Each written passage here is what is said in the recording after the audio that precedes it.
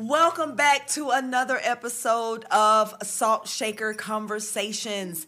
My name is Kiara Jones. I am Crystal Jones Walton III. Dr. Carmen Jones Harris. Dr. Edna Jones Miller. And you have food on your lip. But Salt Shaker Conversations are conversations with the Jones girl that allow transparency, authenticity, and empowerment through meaningful conversation. Yes. So, on a heavier note, we're going to be talking about processing grief. That is a huge thing now. You know, people have dealt with a lot of loss and, you know, how do you process it? How do you go through that? And I think it looks different for everybody. You know, our personal stories, you know, both of our parents have passed away. So we've had to walk through that process twice. And your father has passed away. And you've had to walk through that process. So I would like to start with Crystal. Crystal, how would you like to, you know, talk about like your grief process? And I don't know if, I mean, because it's only been, what, 2 years? Yeah. Yeah, it's been 2 years almost. Wow. Yeah, just over 2 years. Yeah. Like kind of like where you are and where you were.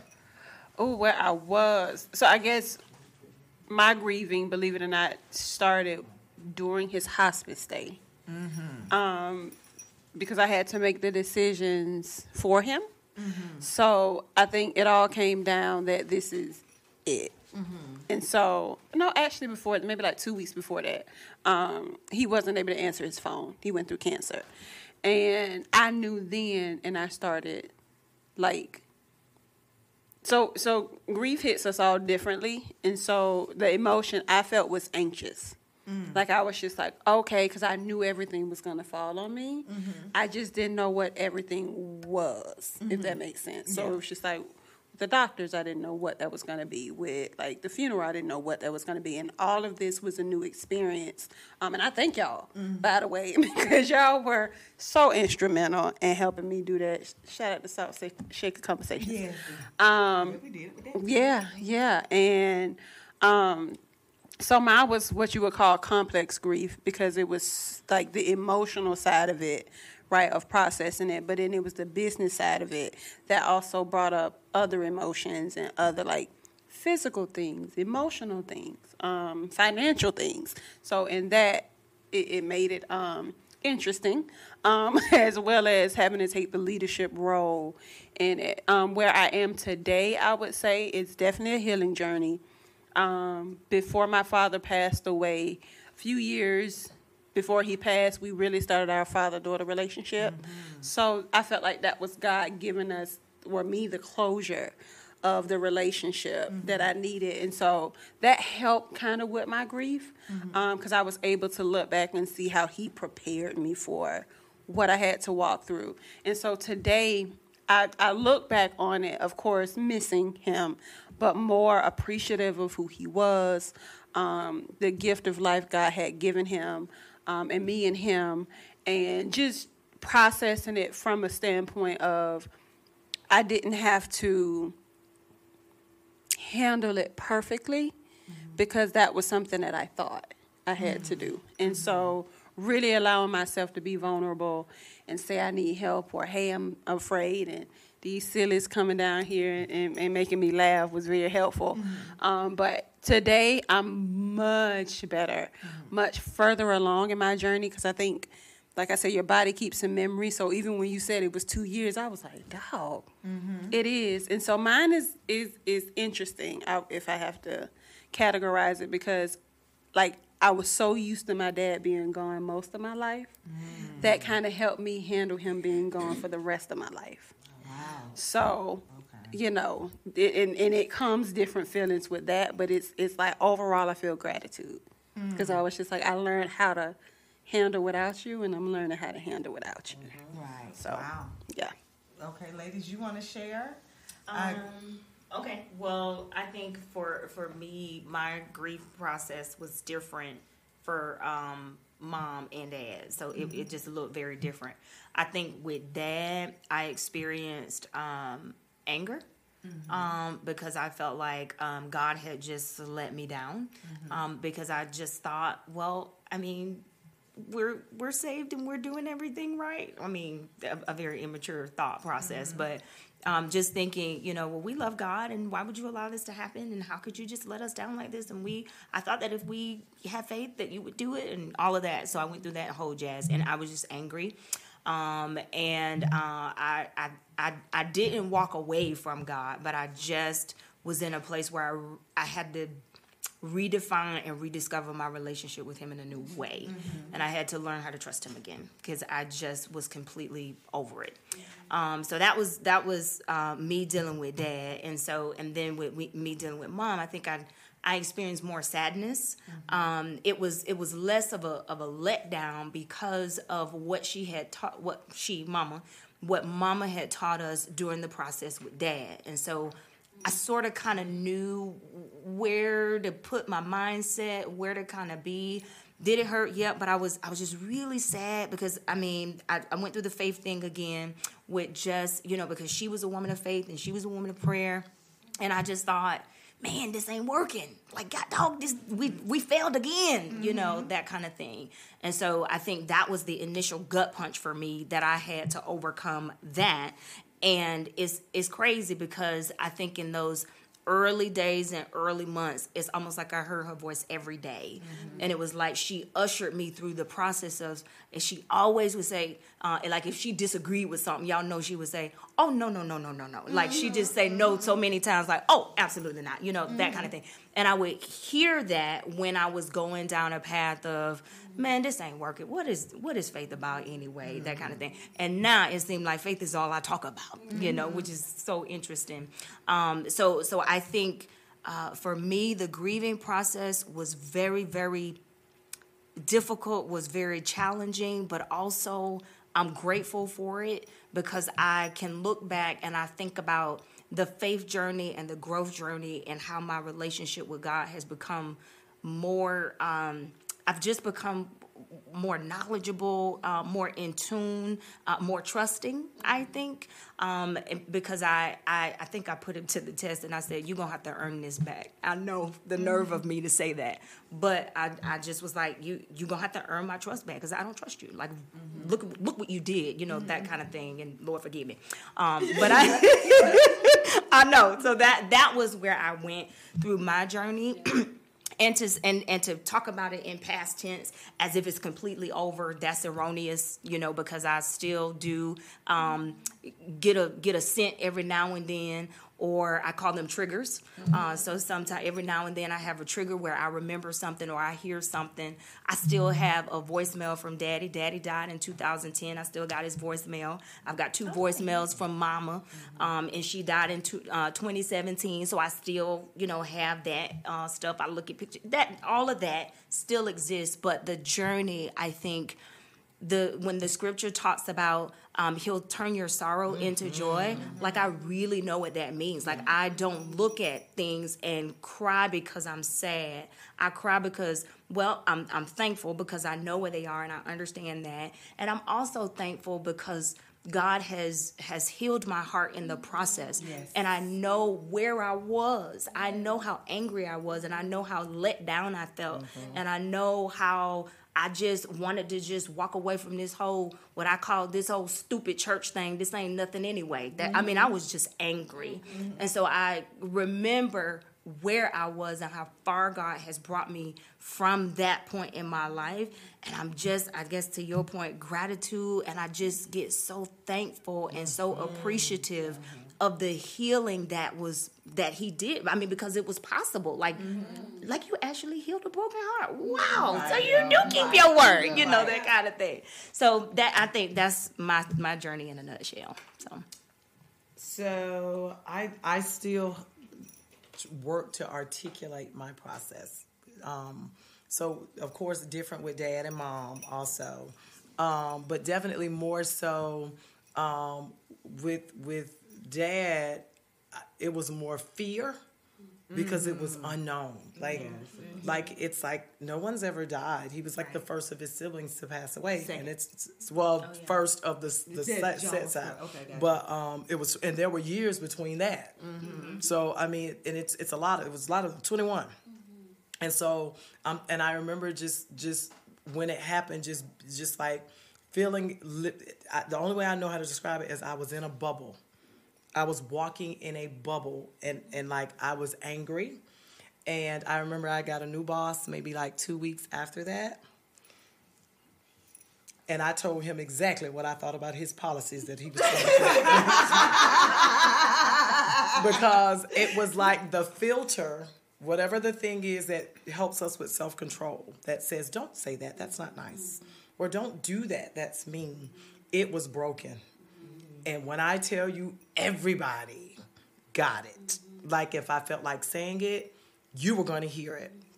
It was actually a concert that my brother was at there. He's sitting behind the counter, but he was doing a concert in Winston-Salem, North Carolina. And the church I think that church is not closed, but he was doing a concert there, and we had come there. And he's doing his concert, and he says, "You, come here." And he calls me up, and you're like, "What you want?"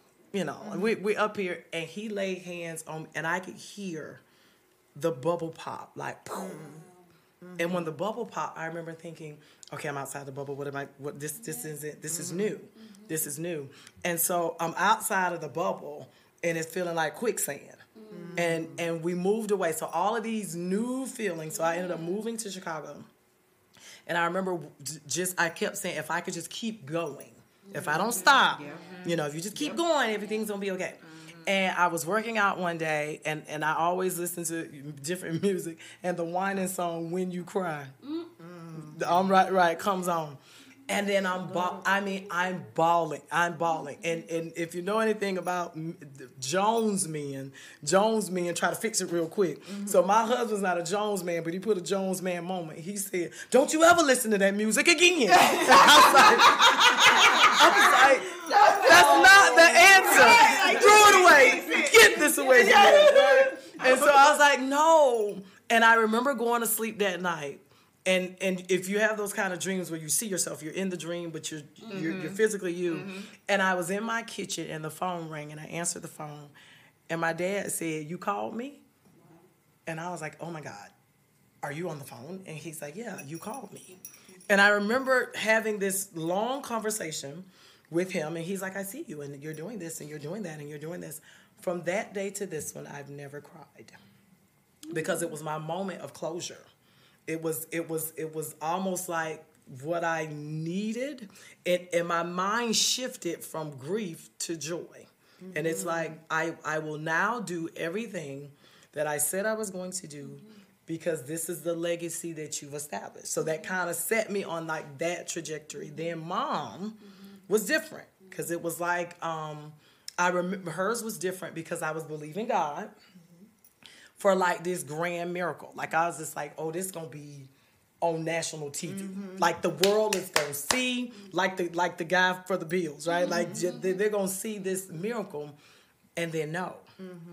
And I remember like saying, okay, I'm confused. Did I miss something? I thought this is what we were going. I thought we were going this way. I thought we were going to do this. And I was pregnant at the time. I was pregnant with Crystal. And so I'm processing it.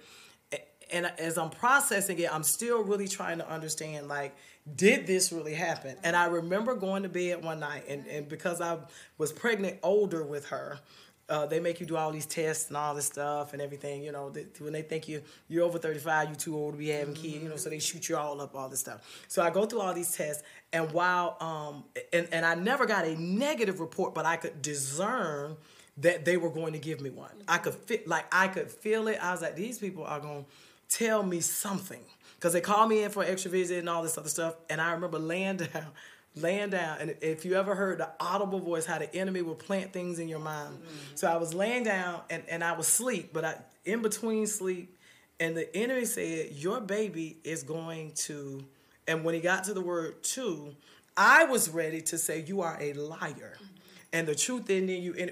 But before I could say it, my mama said, you are a liar, and the truth in there, you foul demon. Like, I mean, she began to pray, and I remember sitting up like, is it me? But I felt like this tap, like, no, I got you. Go. And it was that moment, and I had a one very similar on the way to work. I was going to work, and I was really frustrated. When we're frustrated, we would always call our parents. Mom, this is what's happening, da da da da da. And then girl, you ain't got just the calming, soothing. Yeah. She couldn't fix your problems, but sometimes just telling them, you're like, Mom, this is what's happening, and I'm riding to work, and I am in mad, but want to cry, but you don't want to cry because you don't want people to think they got you, so you're mad, but you want to cry because you want to fight, but then you can't fight, and I'm in it. Yeah, right, you're mad, and then you got to be saved because Jesus said, you know. So I'm experiencing all these, and I could feel myself filling up in the car, like I'm here, and the tears are about to break. And I always listen to the same songs over and over in the car, always over and over and over. I never shuffle. I don't do shuffles because I like to predict my stuff. I'm in the I know, sorry, I just don't. I don't shuffle, but I'm in the car and I'm full, and the shuffle comes on and her prayer comes on. You will not fall. You will not trip. And I remember saying, and like getting that second wind, like, and I was like, I hear you, I hear you, I hear you. And to me, that was God holding my hand. Right through this process, I have so many moments like that God says, I made the decision, but I promise you that I'm going to hold your hand. And so even as I walk through that, it always encourages me to say their living was not in vain. Like everything we needed from them, we had it when they left.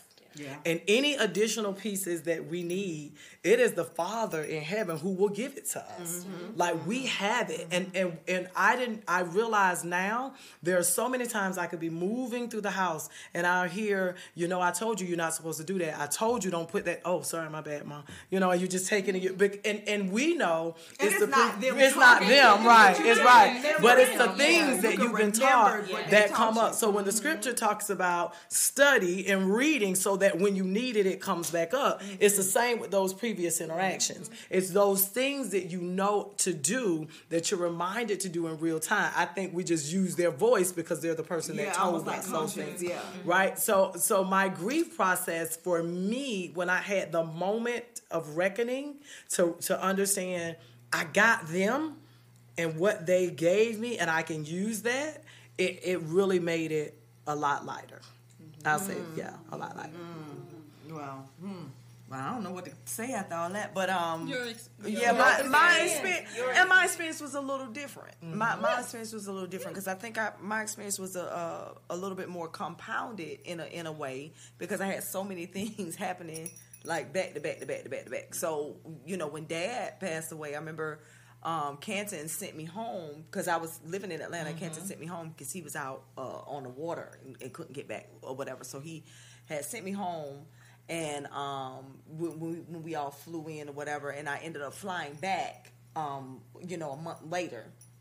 And I was with him in his final days, but not really knowing that it was his final days because it never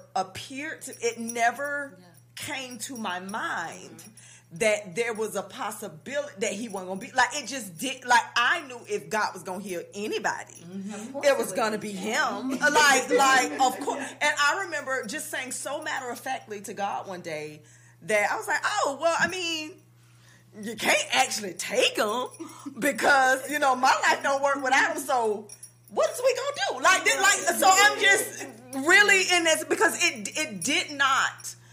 Once, the initial shock of the stroke happened, after that, he was kind of on the mend. Right. And so it never, of course he's going to be better. And even the day he died, he went to physical therapy. And he was doing things and all that. So I never crossed my mind. That, and so now I do use that day, Dad's final moments for, to really measure time for me. And because the Bible talks about that we are to, really measure the time because you don't know, what you got to be accountable for the time. And I remember that from the moment we woke up, every errand we did that day, everything we did up until when he passed away that afternoon. I can count it. And I remember everywhere we went to, went to Walmart, we went to get gas, we went to his physical therapist. So I had to get receipts because I was like paying for stuff and whatever. So I was like, go keep the receipts.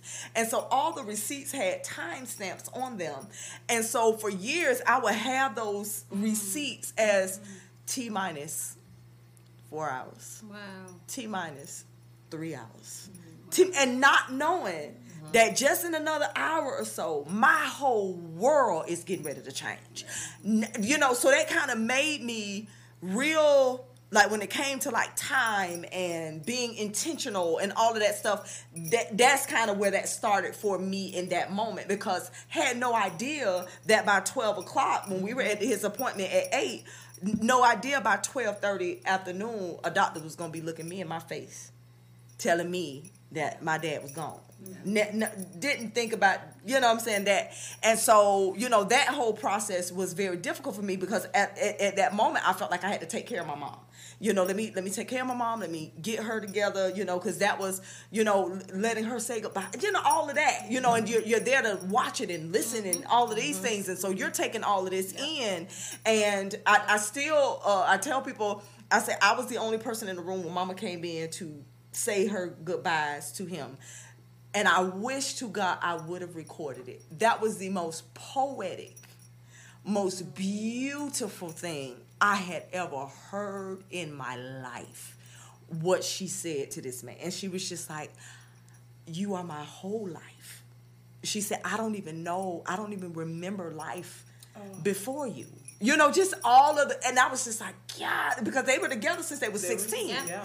So you're talking about that's a long time to be with somebody. And she was like, I was with him more than I wasn't with him. You know, and so it's like, what am I supposed to do? And she's literally asking him, because she's like, well, Clarence, what am I supposed to do now? What am I supposed to do? You know, so for me, it was like, okay, well, I got to take care of my mom. I gotta do this. So I kind of got into work mode, business mode, get the funeral done, get this. So I'm going. And after the funeral is over, because of course, for me, that's when my grieving started. It didn't start when he died. It started when everybody went home and everybody's life is going back. And I remember feeling angry, like, how dare y'all life move on? Yes. Like, so y'all just gonna go home to y'all lives and just, you know, whatever. Like, how dare y'all, you know, do this and whatever. And so I remember having to go and do that. And I ended up coming back to Atlanta, and I had a situation happen with my car. So anytime something would happen with it, and it was always something going on with the car with us, just always, I would call Daddy, and I called his cell phone. I don't even know what I was thinking. It didn't even register that he'd been dead, you know, whatever. I called his cell phone. No, I called my mama. No, that's what I called my mama. She was on the prayer line. She called me back from Daddy's cell phone, and she had not turned his phone off. That's what happened. And I did that's Daddy. And I answered the phone, and she was like, I am so sorry. And I cried for 45 minutes straight. So I had no more strength in my body. And so I remember having to be conscious about what my new life looked like, because I was so dependent on my dad. Like, I wasn't married when Daddy passed away. So I was always very dependent on his everyday advice. Daddy, what I'm supposed to do about the car? Dad, what I'm supposed to do about this? Dad, what you think about this? Dad, like all of that. Like it was like he was a constant. Like I knew that I depended on my dad for everything, and so I had to find out. I had to grow up then, because I didn't have that. And so then when Mama passed, I was going through a divorce at the time, so I had to move back home, had to pretty much start over, and then I find out she has cancer. And not only did she have cancer, it's stage 4. You know what I'm saying? Because you're like, I would notice, you know, certain things. So this is kind of like my everyday, you know, because you guys were away, so you kind of didn't see the daily transitions, the daily or whatever. So I would notice certain things. And I remember, you know, several instances where I would kind of notice, like, that's weird, because she never does that. That's weird, you know, but not think, because it never even with Mama. And I'm talking about, I would see the transitions, but it never entered my mind that she could die. Because I was like, because if anybody, again, here I go. Right. Because if anybody gonna get healed, it's gonna be her. If anybody, God's gonna get it right. they're right. Like, and regardless of what the doctors were saying, regardless of what I was saying, I knew. But I also knew my mom, and I knew that fight that she usually had. She wasn't doing it this time. And so I'm like, oh God. So it was for me to keep going again. That became my thing. Morning, noon, and night. I was so regimented, and that ain't even my personality for people who don't know me. That's not my personality, to be so regimented. And so that was the yes, that's the same. They did it. Yeah, because they know me. Yeah. But I had every minute of her day regimented. Like what she ate, what time, what we do.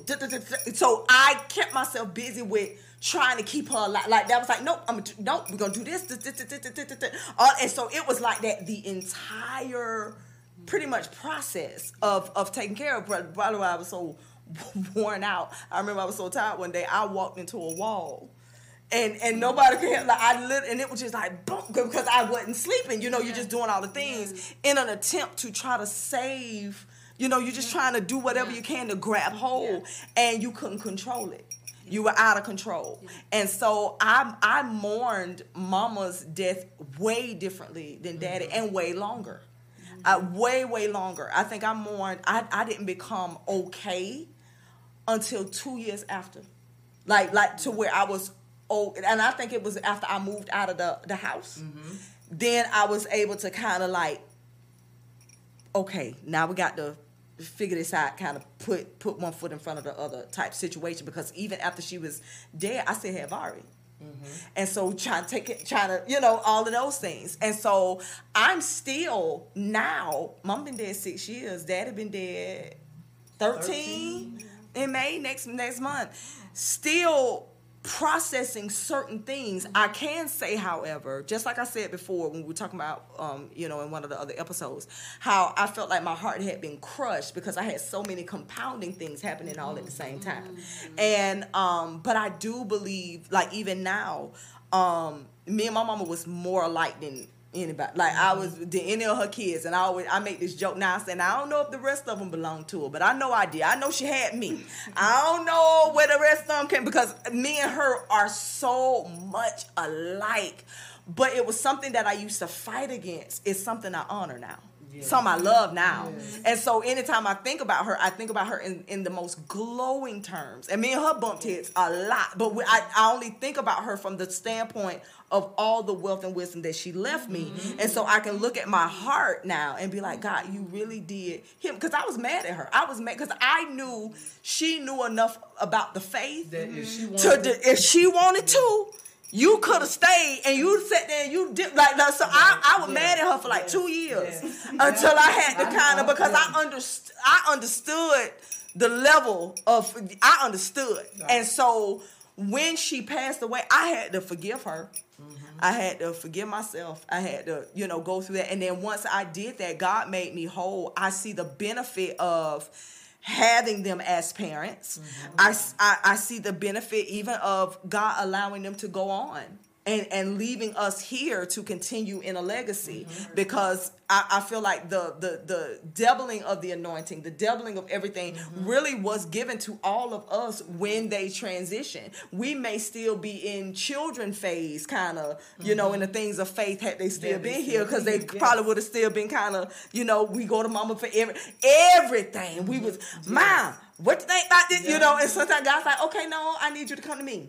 And I'm like, I'll talk to you later. Let me go ask my mama, right? And so, that whole thing. So grief is, and it comes in waves. You know what I'm saying? So even for those who are listening, it comes in waves. We make it okay for each other to grieve and to show emotion and to miss and to, be sad one day, be happy the next. And ain't no rules to this. Just don't get stuck in the pit. Yes. All right, don't get stuck in the pit. So that's all we have for today. It's so much more we can say. We might have to do a part 2 because we didn't really get into the steps. We may have to do that. But for right now, guys, we are out of time, and we will see you guys next week. Love you. Bye-bye.